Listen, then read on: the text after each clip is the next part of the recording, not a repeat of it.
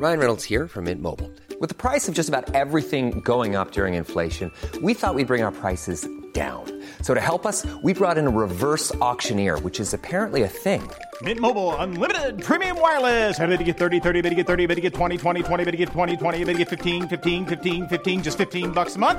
Sold! Give it a try at mintmobile.com/switch. $45 up front for 3 months plus taxes and fees. Promo rate for new customers for limited time. Unlimited more than 40 gigabytes per month. Slows full terms at mintmobile.com. Hey, Dave. Yeah, Randy. Since we founded Bombas, we've always said our socks, underwear, and T-shirts are super soft. Any new ideas? Maybe sublimely soft. Or disgustingly cozy. Wait, what? I got it. Bombas. Absurdly comfortable essentials for yourself and for those facing homelessness. Because one purchased equals one donated. Wow, did we just write an ad? Yes. Bombas. Big comfort for everyone. Go to bombas.com/ACAST and use code ACAST for 20% off your first purchase.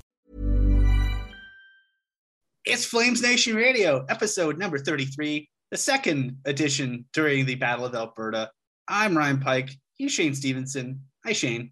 Hello, everybody. And this is the podcast that totally remembers what episode it is. We are in our second attempt at recording because me, a very smart man, a genius, some would say, depending on what you think of my predictions of prior seasons.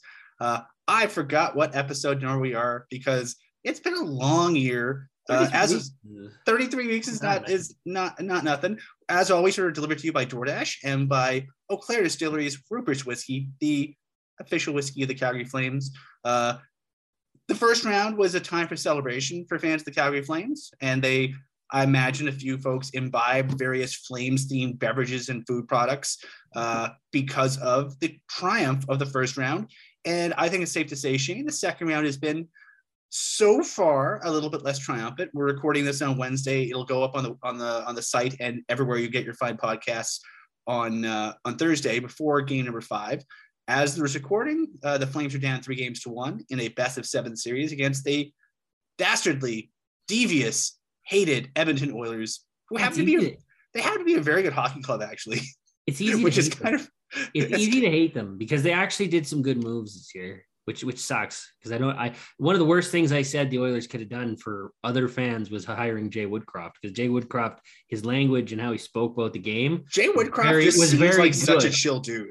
Jay Woodcroft just seems like the type of dude that, you and I could just grab a beer with, and he would just nerd out about hockey. He seems like that kind of dude. And honestly, I like Edmonton staff, like Glenn Gulletson when he was here. I don't think Gully was an ideal head coach. I mean, I love Jim Playfair, but Jim Playfair had a few attributes that, for some reason, the team just didn't clue into. But if you look at Jim Playfair's had a very fruitful and lengthy career throughout the National Hockey League as an assistant and associate coach. He's just a good coach, can be a good head coach. In the places he's been, he hasn't been a good head coach. You could say the same thing about Glenn Gulletson, but you can also say the same thing, like Glenn Gulledson's been a very good assistant or associate coach in his various places. Jay Woodcroft brought in Dave Manson with him from the Bakersfield Condors, and he's slotted in. Their blue line group is solidified. Their power play is cooking. Like they've turned into, at the same time. I mean, I think saw the stat, and Shane, you're our stats guru, so you'd probably remember if I'm remembering this correctly or not. The Calgary Flames were I believe the hottest team in the National Hockey League after the All-Star break. Number 2 is Edmonton. And I don't think we gave Edmonton enough credit. Yeah, they were up there. Yeah. So they went on a bit of a skid. Like Woodcroft took over and they got the coach bump, was what everyone calls it. And they won on a bit of a streak, but then they lost a few games. They lost like 3 or 4 close ones, like in a 5-6 game span. And everyone was like, oh, there they go. But then they came back and they were 2 wins, 1 loss down the stretch, and they were good. Like they earned their playoff spot at a home ice advantage in the first round. They earned that. They were the second best team in the division. They were, if they had made the coaching change like 2 weeks before, and they might have gotten Calgary. And it doesn't help that you have a motivated McDavid he's doing ridiculous things on the ice. And I'll say it is so hard to defend a guy that does not just a motivated McDavid. We had a motivated McDavid, a motivated Nugent Hopkins. Darnell Nurse seems fairly motivated. Zach Hyman might be like Zach Hyman is a really good pickup. Mike Smith is playing out of his mind. But I mean, there's a lot of things going right for the Edmonton Oilers, and there's a lot of things going not right for the Calgary Flames. We might as well break down the series because I don't think we've done an episode since the series began, because we posted our earlier episode a day early so we could get it up before game one. So game one was a goddamn track meet. There's really no way of dressing it up. It featured 3 very subpar goaltending performances. The best goaltender in that game was Mikko Koskinen, who came in halfway through and took the loss anyway. Mike Smith gave up 3 goals and got the yank. The winning goalie gave up 6, and some of them weren't particularly good, and he got the yank. And it featured 2 teams that basically saw a defense and went, nuts to that. Let's just score some goals. And it was an eventful game. It was an entertaining game. A lot of weak goals. Both the coaches, goals that should have been stopped. The goalie coaches on both sides, Dustin Swartz and the Flames goaltending department, they're all on both sides are probably just tearing their hair out, going, Jesus, we're mixing a save, boys, for everybody involved. Dan Vladar was the only one who got through it unscathed, and that's because he was sitting on the Flames bench with a cap on, thinking, "Please God, don't put me into this thing." And Dan Vladar got his wish because he did not get subjected to that game. So it was a track meet. It was good. It was fine. It was wild. And I'm pretty sure all the coaches were very glad for it to be over. Game 2 featured a 5-3 Oilers win. It was, again, another game where the Flames got early lead, and then the Oilers came back, and it was both the games. Game 1 was tied 6-6 early in the third period, and then the Flames won that game. Game 2 was tied 3-3 at the beginning of that third period, and then the Oilers won the game. So, if the first 2 games were more or less a saw-off, and then in the third period, one team, one of each, said, we're going to win this one, and did. So, and again, the Oilers lost game 1 because they made mistakes in the third period that the Flames pounced on. Game 2 was the opposite. The Oilers won because the Flames made mistakes the Oilers pounced on. 2 breakaways. I mean, one shorthanded breakaway, and then a really nice play to spring. I think it was Mike Smith who sprung Leon Draisaitl with that nice bounce pass into.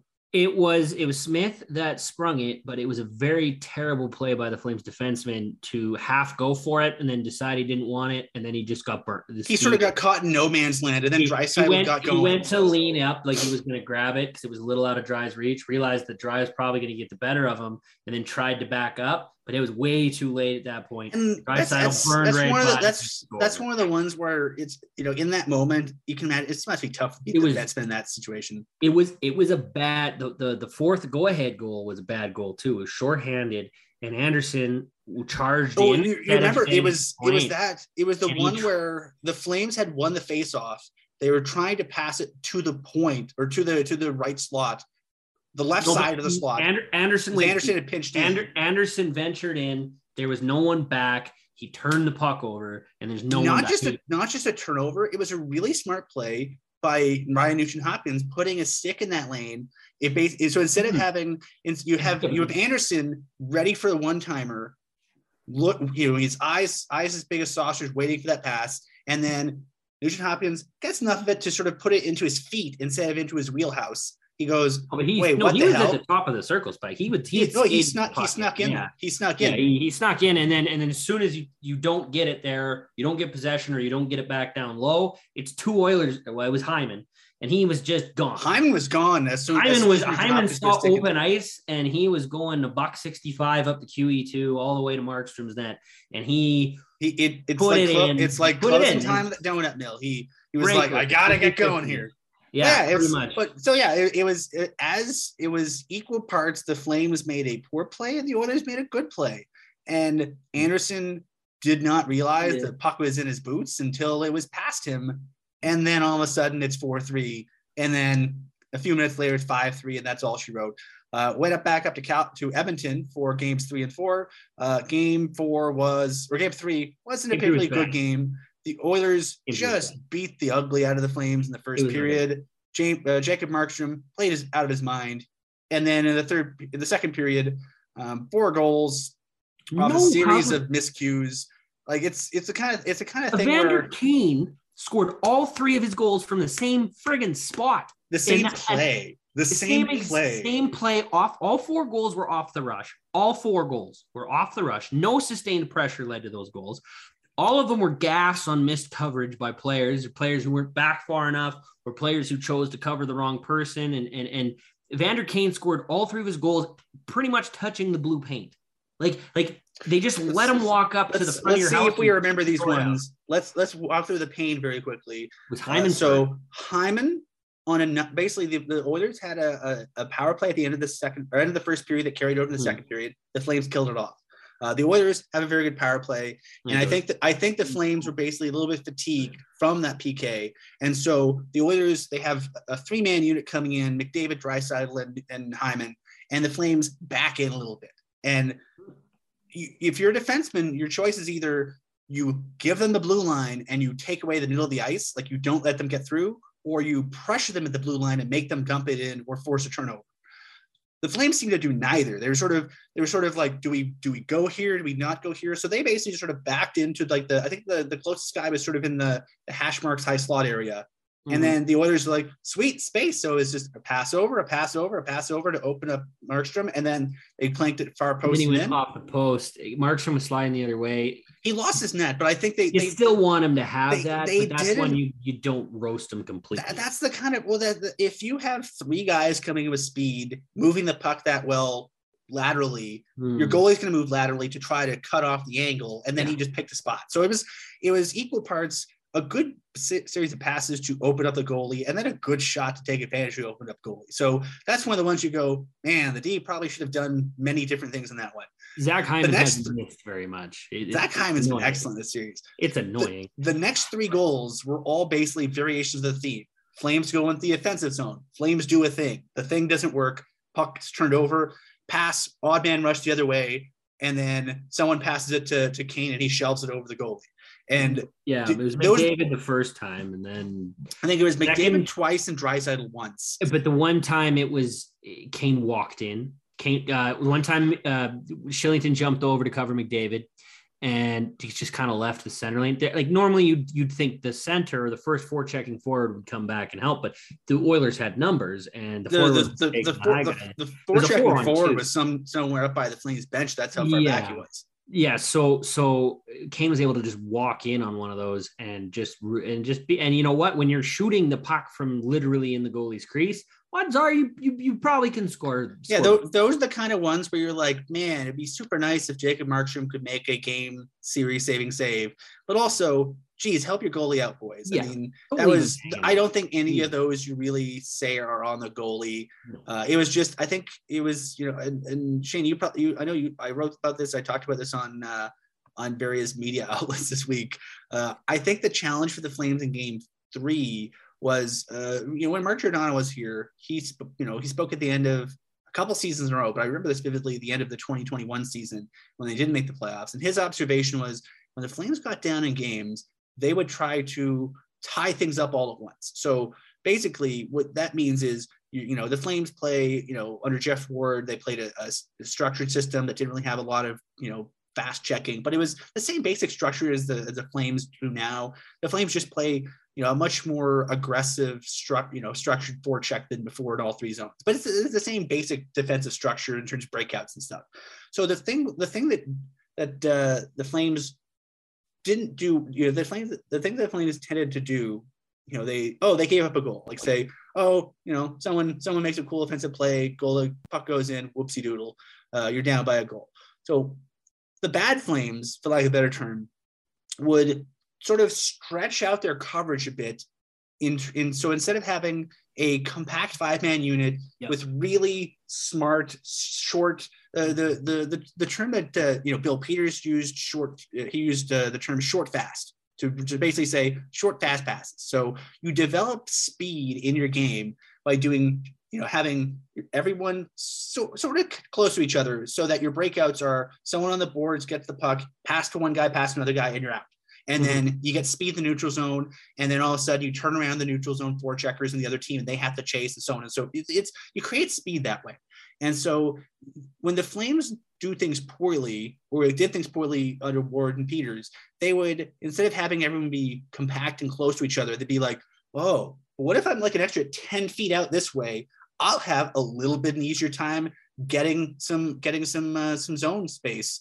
So guys start cheating a bit in terms of their distance from each other. So you have defensemen making that pass, but it's a 20-foot pass instead of a 10-foot pass or a 15-foot pass. So there's 5 more feet to get off target or to get swatted down and intercepted. And you tend up, the tendency was they stretched their coverage out too much. They'd be giant gaps in the coverage. Guys on the other team would go, oh, I'll just stand there. And so they'd stand there. And I watched a few, some of the worst hockey games I've seen, games against Dallas and games against Minnesota and games against Anaheim of the last like 3-4 seasons, where the Flames would get down a goal or two. And then they would stand in the neutral zone and just swat down those outlet passes and just clutter up the neutral zone. Yeah. And all of a sudden it's a 2-1 loss because the Flames might get one back. But the idea, the problem with opening it up too much is you give up a lot of turnovers in the neutral zone and turn to odd man rushes. The Flames, and you give up a lot of possession too. Like you're dumping the puck in and you're throwing it away, and then you have to rely on. So it's either when Daryl Sutter talks about plays dying in the neutral zone, that's sort of the thing he's talking about. There's also sort of a case of overcommitting offensively in the offensive zone. So anyone who's seen the Flames play this year is if the defensemen are very active, but the idea is defensemen from the point sneak in and someone cycles back to cover it up. So you never have one guy at the point. You might not have 2 defensemen at the point, but you always have multiple guys at the point to pass it back to get different looks, different coverage. Like the power play does this very well because generally speaking, outside of say when Rasmus Anderson overcommits on a pinch, your power play tends to always have 2 guys at the point. And again, they might not both be defensemen, but it gives you that little bit of a comfort zone where, oh no, they're challenging us. Flip it back to the point to Stone. Flip it back to the point to Shillington. Flip it back to the point to Hanifin. You have an outlet. What the Flames did against Edmonton in game 3 was they had like 3 or 4 chances where they got deep in the Oilers zone and either turned the puck over at the top of the circles or turned the puck over below the circle. Like they had 3 turnovers where guys got cut way back. And then it was a 2-on-1 or a 3-on-1 or a 3-on-2, like an odd man rush the other way. And when the guys getting those chances are McDavid, Draisaitl, Kane, Hyman, you're cooked. Because unless you have your best, unless you have like a friggin' Norris caliber defense in there to break it up, and the Flames don't, they have some very good defensemen, no one Norris caliber yet, but when they have odd man rushes against the best player in the world, the hottest NHL goal scorer right now, and Leon Draisaitl, who is, I don't know, he's probably top 5 in the world. Seems he won't shoot when he's healthy. He's top 5. He shot in the first game, but he's been passing off a lot of, like he's been looking off and passing more often. It's worked though. It's worked. I think he's lost a little power with his high ankle sprain in his shot, and he's not using it as the way he wants to. I don't think he can. But I don't think he can plant and get the power through his body as much. That's just a smart adjustment, and that's the problem. They're playing against top end, like McDavid and Draisaitl are top end players. They're players. They're top end players. They're players that Calgary has in Johnny Gaudreau, and that's about it. And in Johnny Gaudreau's not at McDavid's level. I love Johnny Gaudreau. He's not there. What McDavid's doing and McDavid can do with his skating ability is something that I haven't seen out of any Flame ever. It's like he did this one play. He did his zone entry. He got the puck in, turned backwards. The puck's glued to his stick. I don't know why. He never loses it. And he skates in. Instead of getting checked, he skates backwards, angles off towards the boards.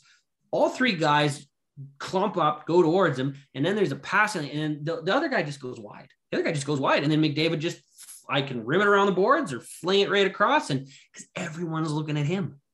And that's the dangerous part. You have to respect the other players, but you can't give them too much space. And it's hurt that in game 3, that torched them. And game 3, I can live with that. They didn't play good. They lost. They deserved to lose that one, in my personal opinion. Let's talk about game 4. Game 2, I'll go back to game 2 for a sec before we go on. Game 2 sucked because they should have won that. They had too many power plays for the Oilers. And they are penalties, folks. The infractions the Flames are committing are penalties. So they shot themselves in their own foot in game 2. Now that sucks. It sucks, but you're down 2-1. Let's come game 4 and let's play. And they did, but they didn't get the result they wanted. That was a good game. They played well structure. They got back to their short, quick passes. They were better on their forecheck. And the problem is every time the Flames would mess up. Like if the Flames mess up 5 times in a game, the Oilers have been scoring on 4 of their. I would say the Flames puck luck has resembled what it was early in the Dallas series, where the Flames would make 2 mistakes and they'd end up in goals. Like here's an example. Here's an example of game 4. So the highlight reels will have whoopsie. Rolling puck on Jacob Markstrom right to Ryan Nugent-Hopkins. Ryan Nugent-Hopkins goes high on the goalie like you're supposed to. Diving goalie, put it over him. He did it. Good, good position. You want to say, oh, it was a gift, it was a fluke. Yeah, but he also made a good play. He also knows the boards in his own arena, right? Like, they know, and especially they got a goalie that plays the puck more than anybody else in the league. So guy who's been on that team since that building opened, the longest standing Oiler. I thought Ryan Nugent-Hopkins had a very good hockey. He was game. Right where he needed to be. He's puck right when it bounced. Ryan Nugent-Hopkins is their backline, and I think Ryan Nugent-Hopkins is. I would say he's underappreciated outside of Edmonton. He's much like I think Michael Backlund's underappreciated outside of Calgary. But I would say like, yeah. So the first goal, whoopsie, 21 seconds in, Flames had a pretty good first period. Another mistake where Calle Jarnkrok tries to throw the puck up the wall to, I think it was to Gaudreau, but it didn't get to Gaudreau. It got picked off by Leon Draisaitl, and then passed to Kane coming into the high part of the zone. Draisaitl, that was the third goal. Yeah, Kane wanders in to do the shot, and bless his heart, Zadorov gets the stick in.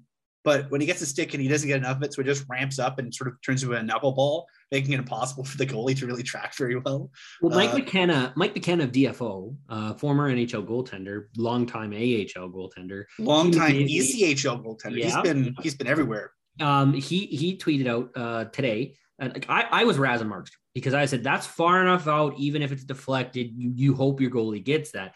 And McKenna says, no, he says the way that was going, whatever, he's like, that's almost impossible for a goalie to reset. He says the deflection off the stick was the problem. It wasn't a shot. He's like, if he actually probably let that shot go through, Markstrom probably gets it.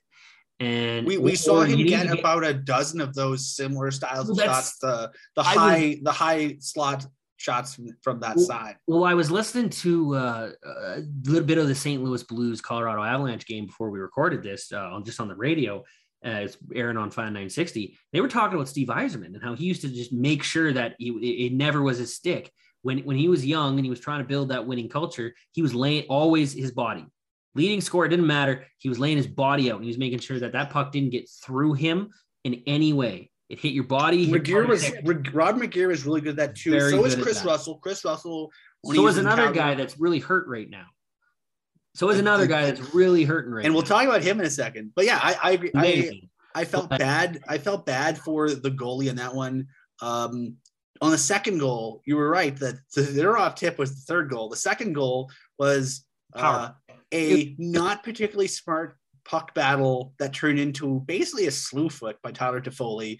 The NHL did not levy any kind of supplemental discipline on him, and that he was lucky. I mean, Tyler Toffoli has a clean record, clean as a sheet, so I think he got the benefit of the doubt there. He was battling on the boards, and I think guy lost his balance as he swept the leg, Karate Kid style. And thankfully, it seems like everybody was fine. So no supplemental discipline, but Toffoli took a tripping penalty. And then if you take a tripping penalty on the Edmonton Oilers, you better damn well kill that penalty. And the Oilers moved the puck well. And then, as we mentioned, Leon Draisaitl had the puck on to Jacob Markstrom's left. And the Flames just sort of stood there for like a second and a half going, so do we go to him? Because the Flames were basically... The Flames had like 3 or 4 guys sort of circled around McDavid, trying to block off his ability to shoot. It was a smart thing to do in the power play because Connor McDavid's really good at hockey. Problem is they were so committed to bottling up McDavid that they basically gave Draisaitl an extra half second to figure out what he wanted to do. So Draisaitl passed it to the backhand of McDavid. McDavid went backhand to forehand, put it on net. Markstrom made the first save, but Zach Hyman was to Markstrom's right, and he was battling. And battling is a very generous term for what this was. Hyman had position on Chris Tanev because Chris Tanev is playing with some manner of upper body injury that you, me, 80% of the listeners, 90% of the listeners, 95% of the listeners, when we eventually hear the severity of it, will go, oh, Jesus, why would you play through that? And he played through it because that's his thing. I don't know if it's a great idea for his long-term health. I'm not his doctor, nor am I Chris Tanev. I hope he's getting good advice, and I hope he's eating the advice. But needless to say, Chris Tanev was not 100%, and Chris Tanev could not win that puck battle with Zach Hyman. Hyman had position on him, and the puck rebounded off of Markstrom, and Zach Hyman at the side of the net goes, "Thank you, sir," puts it in the net. 2-0 Oilers. We mentioned the third goal. So it was 3-0 by the end of the first period. Flames did a very nice job shipping back into it. Stayed the course. They did the same thing as they always do. They had spread out, like you said earlier, they spread out in game 3, right? They didn't. They kept to the structure, they kept to the process, and they crawled back in. They got 2 goals in 36 seconds in the second period. Elias Lindholm on the power play from the Elias Lindholm spot, trademark, in the slot. He made a very nice toe drag move.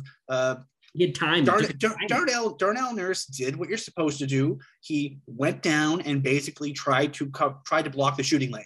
And Lindholm had enough space, but he simply just waited him out and put it past Smith. Which the Oilers weren't pressuring them on the power play at all. The Oilers were standing patented. They were only pressuring when it was at the point. The puck was low. They stood still. And Calgary, to a point, this next game matters. This matters for this next game. They're not pressuring them when they're down low. They only pressure them when they're at the point. So quit playing with it at the point and try to find some passing lanes. If they're going to let you sit there and stick handle the puck and move your damn feet. Standing still, trying to look for a passing lane while you're just stick handling ain't going to get shit done. You got to move. You've got to create the passing lanes yourself. There's no more time to sit and wait. Do it. Second of all, if they're going to give you all that time, you should be able to at the NHL level, or at least try and shoot it off someone's friggin' skate in front of the net and cause a havoc or a scrum and hope that Smith, who is very flaily, leaves a hole open. That's what happened in that first goal. Lindholm had a million years to do it. Darnell Nurse did what you're supposed to do. He took away a lane, and then Lindholm created one by being patient. So that was a very nice goal to make it 3-1.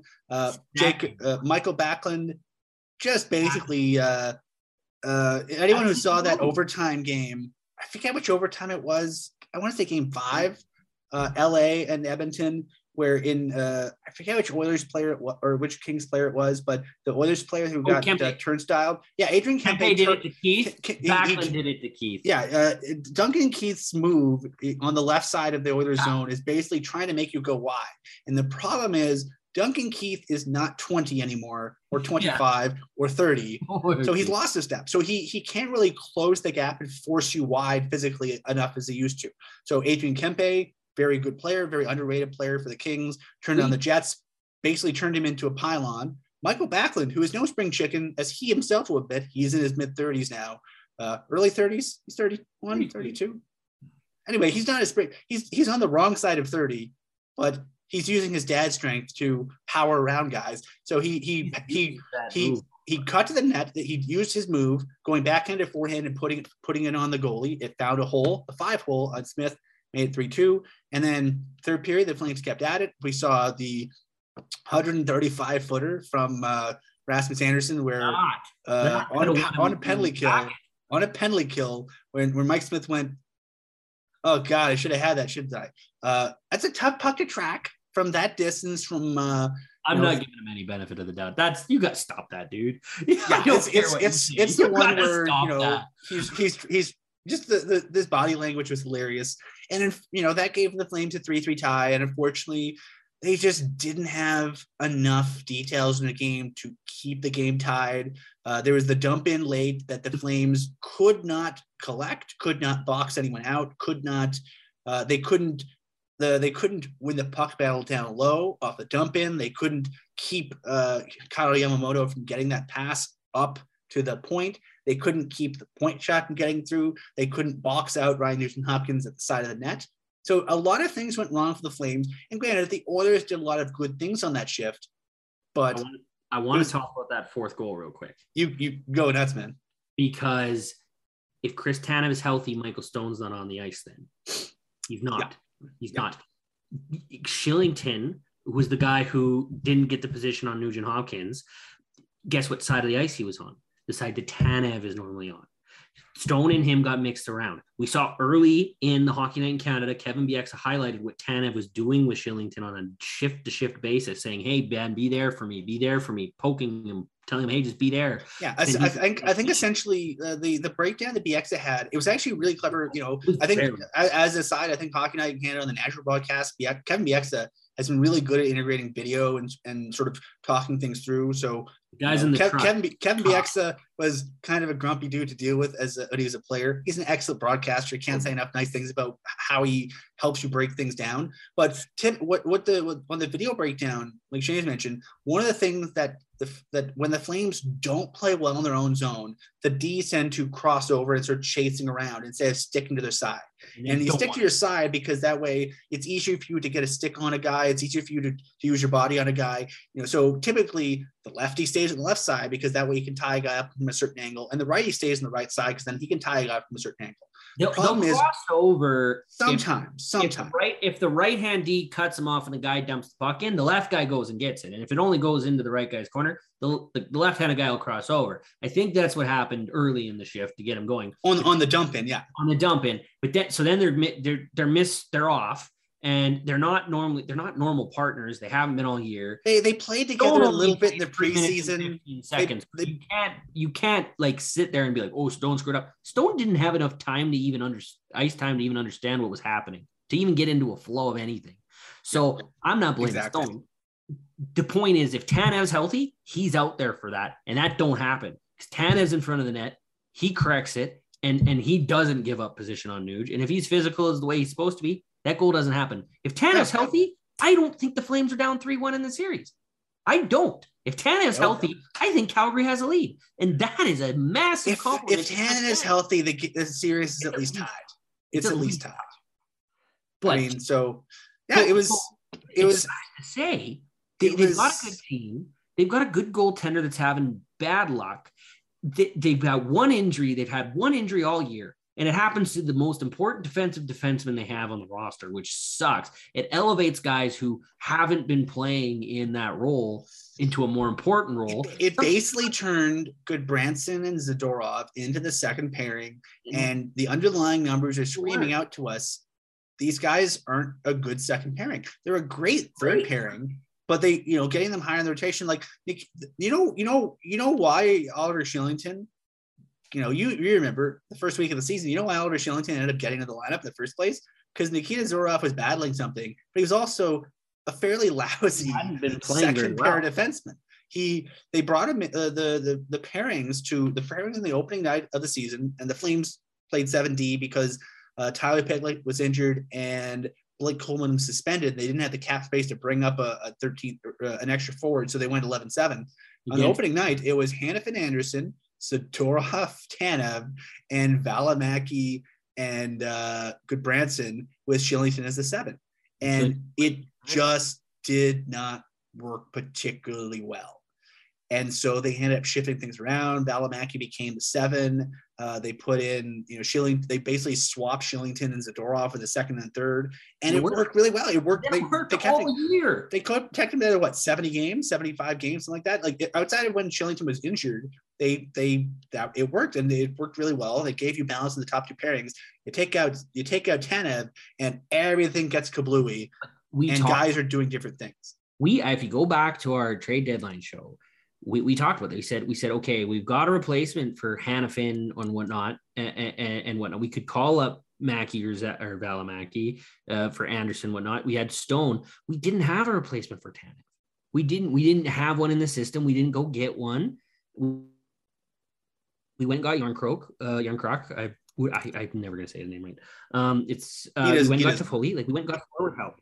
And we didn't get someone to replace or fill in the hole that Tanev could do, because if you did get someone that's skilled, you need to play them every day, and someone would be sitting periodically, and it just didn't work out. It just didn't. And it's the one guy that you really didn't have a replacement for, and you can't replace his minutes. Now he's back in. He's playing at, I think you said around, let's be clear. Neither of us know for sure. We're getting injury information out of Daryl Sutter is like trying. It's easier to get. It'd probably be easier to get Daryl Sutter's bank code than any injury information. You'd probably be able to get a piece of farm equipment off his farm before he'd give you any information. Oh, he's not giving you shit from his farm. Well, that's what I'm saying. It's probably easier to get a piece of equipment from his farm than him to give you the info on his players right now. He won't give it, and he's not. I agree with him. Why would you do that? That's just stupid. But Tanev, we say roughly. I wrote 60% with 50. Yeah, some I'd say 50-ish, 30 or 40. He was their best player. Yeah, he had their best metrics on everybody. He played 17 minutes. They didn't shelter him. He was very visibly, everyone on the planet could see he was hurt, and he was still their best player. So that's why I'm saying, like, if he's healthy, this series is not where it's at. So we're in a situation now where the series comes back to Calgary with game number 5. Flames down 3-1. The Flames have played 9 best-of-7 series that have gone down 3-1. They have won 0 of them. Statistically speaking, it's possible, but it's exceedingly rare for a NHL club to come back from a series down this far. It's not impossible. It has happened. It is, again, unlikely. I'm stalling because I'm just checking. The NHL stats people have a nice stats guide on their website telling you how people do in different settings. Situational playoff records is what they call it.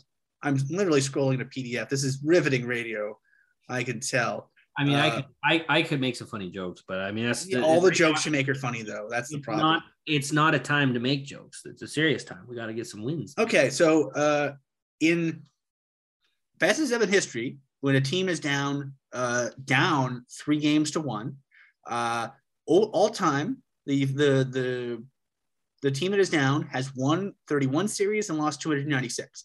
So that is 9.5%. Less than 10%, 9.5% of series when a team is down 3-1 that they win it.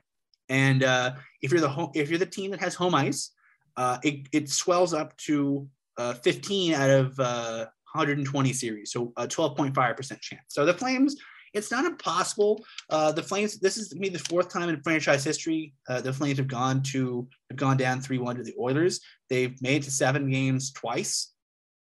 So it's doable. It's not particularly likely, but it's doable. I'm sick. 31 years in the making. We're waiting, right? We want finally, maybe the Flames, this generation of Flames fans can finally have the upper hand on the Oilers fans. And we won't be able to just take them out trash talk. Right now, that's not the case, Blake. Okay, let's if we're going to be completely honest here. Okay, what's the difference been in this series? 1, the Flames' most important stabilizing player at 5-on-5, injured, missed the first few games, and came back in game 4, wasn't near at 100%. No. 2, everyone is being a little bit worse defensively. Not a ton, but everyone's a little bit worse because the other team has McDavid. So McDavid can just make stuff happen. And they also have a Kane and a Hyman and a Nugent Hopkins and a few other guys who are pretty decent. So they're pretty quiet, eh? Like really, they're bottom 6 where they ain't done nothing. Yeah. And what's the other thing? Jacob Markstrom is having a time in that.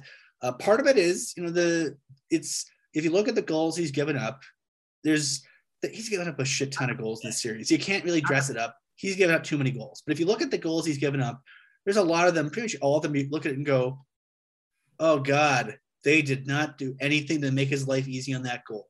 I think he had one of the goals that Hyman scored in game 1 from outside of the dots, where I think Toffoli sort of stayed with his check and kept the guy on the outside, and then Hyman just sort of put it glove side, and he just beat him glove side from a weird angle. I mean, it was just a bad tracking by the goalie. And then the rest of them, it's like there's very few goals. Sure, the goal where he gave up the puck. There's been a few. The bad bounce kind of on him, not in his net. I know you're supposed to play it, but I mean, it sucks. But a bit on him. I'll give the Hyman one a bit. He lost his net a bit. Still cross ice pass, not the easiest thing to do. First game's a write off. I'm not even talking about the first game. They won that one. It was a. Well, even look at game 2. Breakaway. Like you would love to see Jacob Markstrom lay out and make a highlight reel save on the 2 breakaways at the end of game 2. He didn't. You would love to see him make some sort of a miraculous save on any of the 3 or 4 insanely good scoring chances the Flames gave up that ended up in goals in game number 4 or game number 3. He didn't do any of them, but they're also like insane, difficult ones to do. He made the first save on the power play goal in game 4 that ended up going to Hyman at the post. I mean, that's just a good play. I mean, I still think it was just the Flames were trying too hard to keep McDavid from doing things, and they ended up giving Draisaitl way too much time. And then stick in the lane that from Zadorov, that knuckleballed on him. Like, it's a lot of it. It's a comedy of errors, and it's not really a thing where you go, oh man, the Flames. Nothing about the losses the Flames have withstood have made you go, the Flames are a bad team, and this year's terrible to write off. It's the kind of stuff you go, oh man, this is like every bit of bad puck luck, and it's weird goals against, and just every single mistake they make ending up in a really good scoring chance the other way. The Flames defense have made some gaffes. I'm going to be honest. The forwards really haven't. They've been in their position. They've been doing their jobs. They've been getting the pucks deep, and they've been on the forecheck. They've been on the back check. It's really been the deep. Like when there's a great Oilers chance, it's a defenseman that's made a gaff. It's either a pinch or a bad pinch or bad coverage, or you got missed around, or you couldn't. You weren't in the shape you should be to get your man. It really is the defense that's been the problem. Now, when your defense makes maybe 6 or 7 mistakes a game, you hope your goaltender only lets in 1 or 2. The Flames have been making maybe only 5 mistakes a game, like glaring mistakes. Almost every single one's been going in the net. Like, you need one. Like, you shouldn't expect it. You just hope that maybe 1 or 2 of those are stopped. Like I said, you shouldn't expect it, but you hope. That's the hope part. And it'd be better if the defense didn't make those mistakes, but that's not hockey. Everyone's human. It's going to happen. And all regular season, Markstrom bailed them out. Anytime they did make a mistake, he was there. This series, he just hasn't. And I'm not going to, like, some people want to roast him over the coals. I'm not. I think he's been fine. Some people are like, and people are asking me if Vladar's going to start game 5. I'm like, are you insane? You want to sit the Vezina finalist? Really? That's just not feasible. That's just, to me, that's ridiculous. Even like Dan Vladar would tell you, quiet down, you're drunk. That's a terrible idea. And Dan Vladar loves playing goalie, but Dan Vladar loves Jacob Markstrom. I mean, Markstrom's done everything that's been asked of him this year after, for lack of a better term, a shitty season in 2021.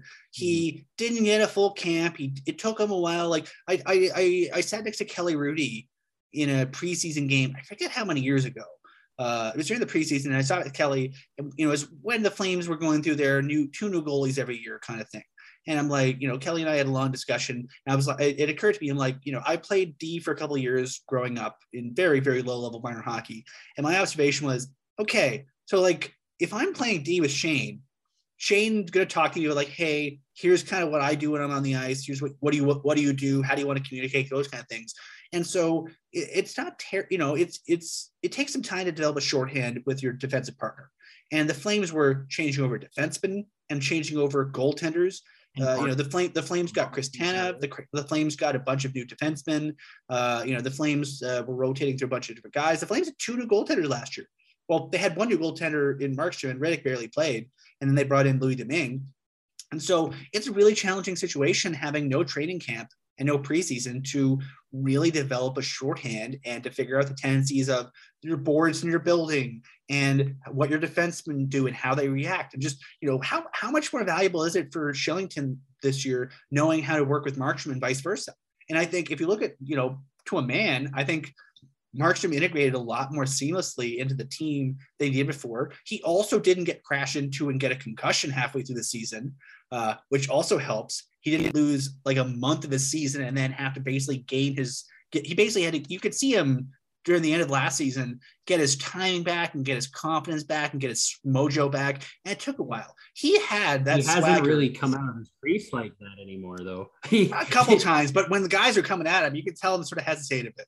But yeah, I think the thing is, like, this season, everything that you would hope he would have to be successful was given to him. And as a result, he's been successful. He's been the guy that you'd say, man, if you spend $6 million in a goalie, this is what you expect. As Jay Woodcroft has mentioned, 63 games.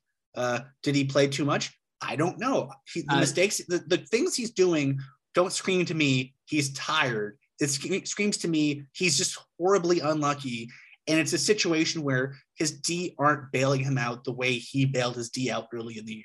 I'm going to put that 63 game crap to bed because Andre Vasilevsky played through 63 games this year. And if you add in his playoff work from the last 2 years, there's no goaltender that's played more than him. And he's in the third round already. So yeah, everyone can say all that crap. And it is different per person, but because of 63 games. And 63 games. And the Flames also had Dustin Wolf up for a week at the end of the season just so that Markstrom didn't have to do practices.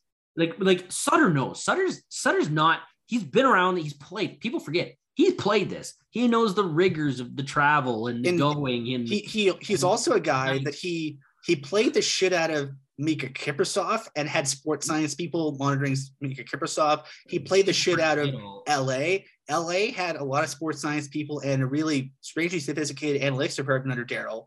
And, people I know in the LA organization used to say that part of the build out of their other analytics organization was Daryl asking questions that they didn't have the data to back up yet. And so he wanted it. Yeah. Daryl sees the game and he goes, oh, you know what's actually useful? I want to find out this. And the data people go, we don't track that yet. And Daryl probably look at him and go, well, maybe you should figure out how, because that would help me. Yeah. And so, things like, the types of scoring chances that the goalies give up, and even talking to the goalies that when the goalies are tired, what types of scoring chances give them more trouble. And so the Leafs have a big book on Markstrom. That's one of the reasons why they got Markstrom, because he played a ton in Vancouver and they had a book on him from, their analytics department, basically doing a lot of video work on him. So there was no secrets about Jacob Markstrom when they got him, and he's been what they expected him to be. And I think the only challenge is now the toughest 4 games of his career as a Flame have been this week. And he's had a bad week. Of course, it's in the second round in the Battle of Alberta. He has a rough stretch. Of course. Murphy's you're having a bad week in the 1 week where you're playing the best shooter in the world, and your defensemen are having challenges helping you out during a time where you're playing against the best player in the world. So I know it's probably depending on how the series goes next week or so, it's a cold comfort to folks to go, oh, well, yeah, so they got McDavid. Is that what you're saying? Yeah, I'm basically saying that it's a series of circumstances that they had no control over. You can't control when your guys get injured. You can't control when, for lack of a better term, the PDO gods come home to roost, the PDO chickens, the PDO pony. If Markstrom can come out and have a huge game 5, he's going to shut everybody up. And as simple as for a day or two. And for a day. Well, you know what? I think if it's the disparity between losing in 5 and losing in 6 is huge. Like losing in 4 or 5 really seems like you're like, oh, you got smoked. Losing in 6 or 7, it's like, they put up a good fight. And like, that's the line. And it's a huge line. So like being able to even push it to 6, I think that even if they end up losing, which we don't know what's going to happen, they got to play the games first, but even pushing it to 6 I think a lot of fans would go, okay. Because last time they made the second round, the Ducks dispatched them in 5, even one more game further. It's like, okay, well, that's the most successful game 6 in the second round would be the most successful season since 2004. The bar is quite low right now. The team's great. We're not going to worry about the roster changes and everything else. That's a problem for episode 34, 35. Until the book on this season is 100% closed, not creeping closed, not open, until it's 100% closed. That's when we worry about that crap. Right now, go out and worry about starting game 5 good, and then the shift after that, and then your shift after that. Okay. That's all you need to focus on. Shane and I had this discussion off air, and we're going to have this discussion on air because I like the answers we gave. Okay, so Shane, let's just say the Flames are unsuccessful in their comeback attempt in this series, and that this is the last series the Flames play, and Edmonton moves on to play probably Colorado. Would you say the Flames season has been a success? Yes, I believe it has, because it's how they got here has been different. They got pushed to the brink in Game 7, and they survived. They found a way through it. They found a way through amazing goaltending. In 15-16, it was a flash in the pan. or 2014-15, sorry. It was a flash in the pan. They had to come from behind all year. They made it. It was a miracle. They ended up with the weakest matchup in the playoffs. It was literally basically the 15th seed playing the 16th seed, and one of them had to win. Calgary wins, and then they get dismantled easily by a Ducks team. And I remember that Ducks series very vividly. They didn't even have a step on them at any point. They were getting run over, run out of the building in every section. 18-19 comes along. You don't even have time to think. The Colorado Avalanche take you out. You play rough down the stretch. There's no optimism going in. The bubble, you have players hurt. It's such a unique situation. There's no fans, the rules, the medical, all that stuff. This year, they were great all season. They were consistent. They're still playing consistent hockey in the playoffs. It sucks. You run into world-class goaltending and then the best player in hockey. And you're trying to survive these things, and you're doing a decent enough job. You're not losing these games 6-0. There's 5-3 with you take the empty net goals. It's 4-3. It's 4-3. Like they've lost 2 games by 1 goal. It's not crazy different. Not like a 5-1 blowout. And I would say if I could jump in, I would say you're playing. The first round series was a series that the Old Flames would lose. They'd find a way to lose. They'd change up what they're doing. They'd open up too much, give Dallas, that seemed like that was a series the Old Flames, look, the Old Flames 2 years ago lost that series in 6. And this seemed like the kind of series that Flames would lose in 6 in the olden days, maybe 5. They won in 7 and they deserved to win in 7. Mm-hmm. They probably could have deserved to win earlier, but they just couldn't get a goal. And they just kept at it. And I think that's, to me, that says the Flames took a step. That they're a much more mature team than they were 2 years ago, a year ago, however long ago. And that, they're good. They took a step. And then they come up against the best player in the world and a team and an organization that knows them the best. And, I'd say playing against the Edmonton Oilers, I think that, they didn't play their game until the 4th game of the series. And, we'll see how long the series lasts. But I think, I'm a Simpsons fan. In the classic episode, Bart Kearney, where Homer and Bart outsmart the Kearneys. At the end, Cooter, who was voiced by the late, great Jim Varney, said to his son, there's no shame in getting beaten by the best. And if you're trying to say that the Edmonton Oilers aren't that good, I think you're really ignoring a lot of really good things they've been doing since Jay Woodcroft came in. And I think you're ignoring a lot of really good things that a lot of their players have been doing. I mean, Mike Smith is 40. He is what he is. He's on a heater. But so many of their other players are just having outstanding seasons and outstanding series. Top-end forwards are playing like top-end forwards. Yeah, I think, and if the idea is like, okay, like, are the Flames getting the beats, the breaks beaten off them in these 4 games? No, they've been right there with them. It's been a game of inches. It's been a game of mistakes. And if you come away at the end of a series saying, you know what, you went up and played against Connor friggin' McDavid and a really good hockey club with 2 or 3 exceptional forwards, maybe 3 or 4 exceptional forwards. I think I think some people underrate, you can say what you want about Evander Kane's you can score goals. Extracurriculars. He's a great goal scorer. Zach Hyman's great in all 3 zones. Brian Nugent-Hopkins is very good. And they're bottom 6. I mean, some of their guys are great. I really like Ryan McLeod. I was just about to say, of all of the 6 guys in the bottom 6, Ryan McLeod's actually stood out.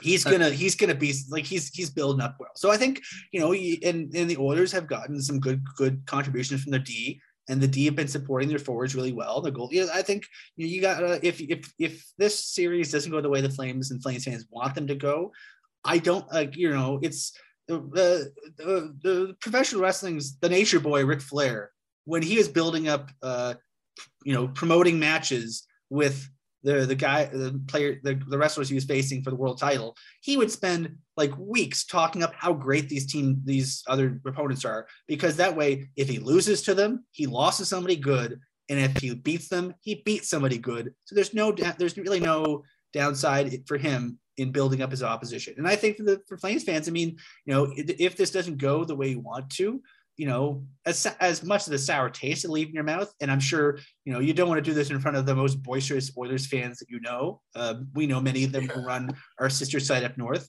But you gotta, what's the old saying? Game recognized game. There's no shame in being beaten by a good team. The Flames beat a good team in the first round. I did an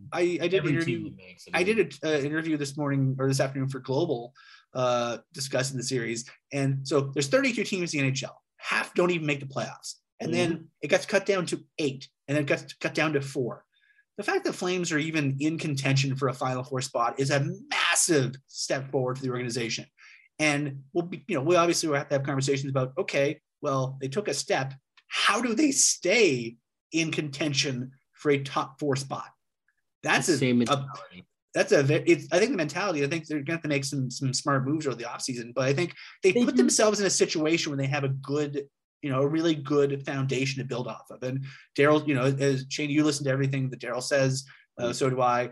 Daryl's talked a lot about building a foundation this year. And I think win, lose, or draw in this series, I think you have to acknowledge that the Flames have built a very nice foundation that probably wasn't there to this extent in previous seasons.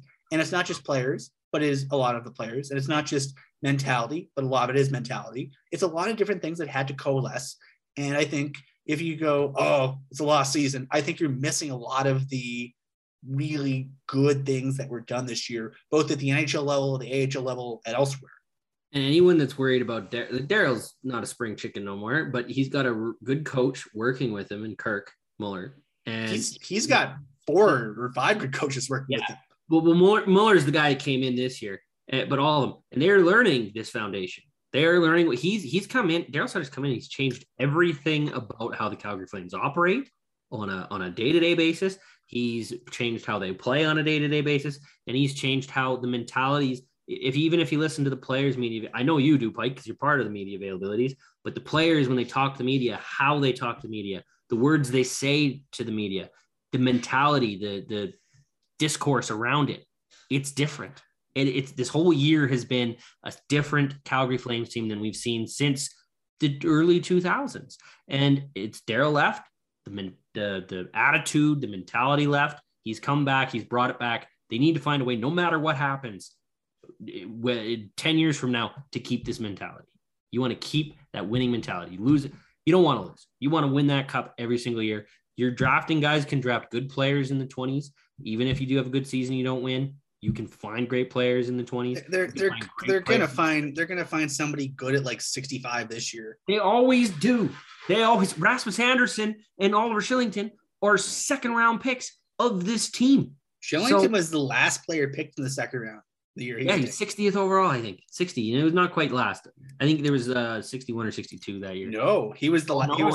He was the last one. They traded up to get him in the very last pick in the 2nd round. Yeah. So like they can find good players without top end picks as long as you consistently have a mentality. You can develop these players if they show up and they understand it's a winning environment.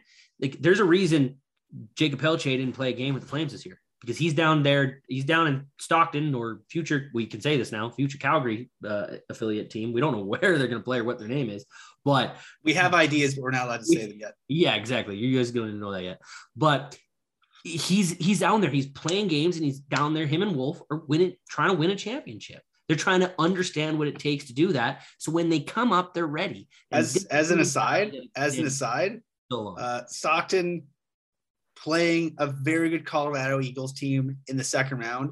Glenn Gaudin, unavailable for the team. I assume he's injured. We're not going to get it's the playoffs. You're not going to get information. So Glenn Gaudin, their first line center, unavailable. There's a hole in their first line. Who are they put in there? Rory Cairns, the 2nd leading scorer in the OHL. He came into camp, practiced with the team for a week or so, and they say, "Oh, Glenn can't play. Rory, how about you?" And Rory played, regular minutes in a 2nd round playoff series for his team's, his NHL parents' minor league club. 2 years after he was drafted, Rory Cairns has made strides. He is a natural center. That is something I'm very interested in. He's not big. I think eventually he ends up on the wing, but I'm willing to be Rory, if you're listening, I'm willing to be proven wrong. I don't care. If he turns into a good NHL player, I don't care where he plays.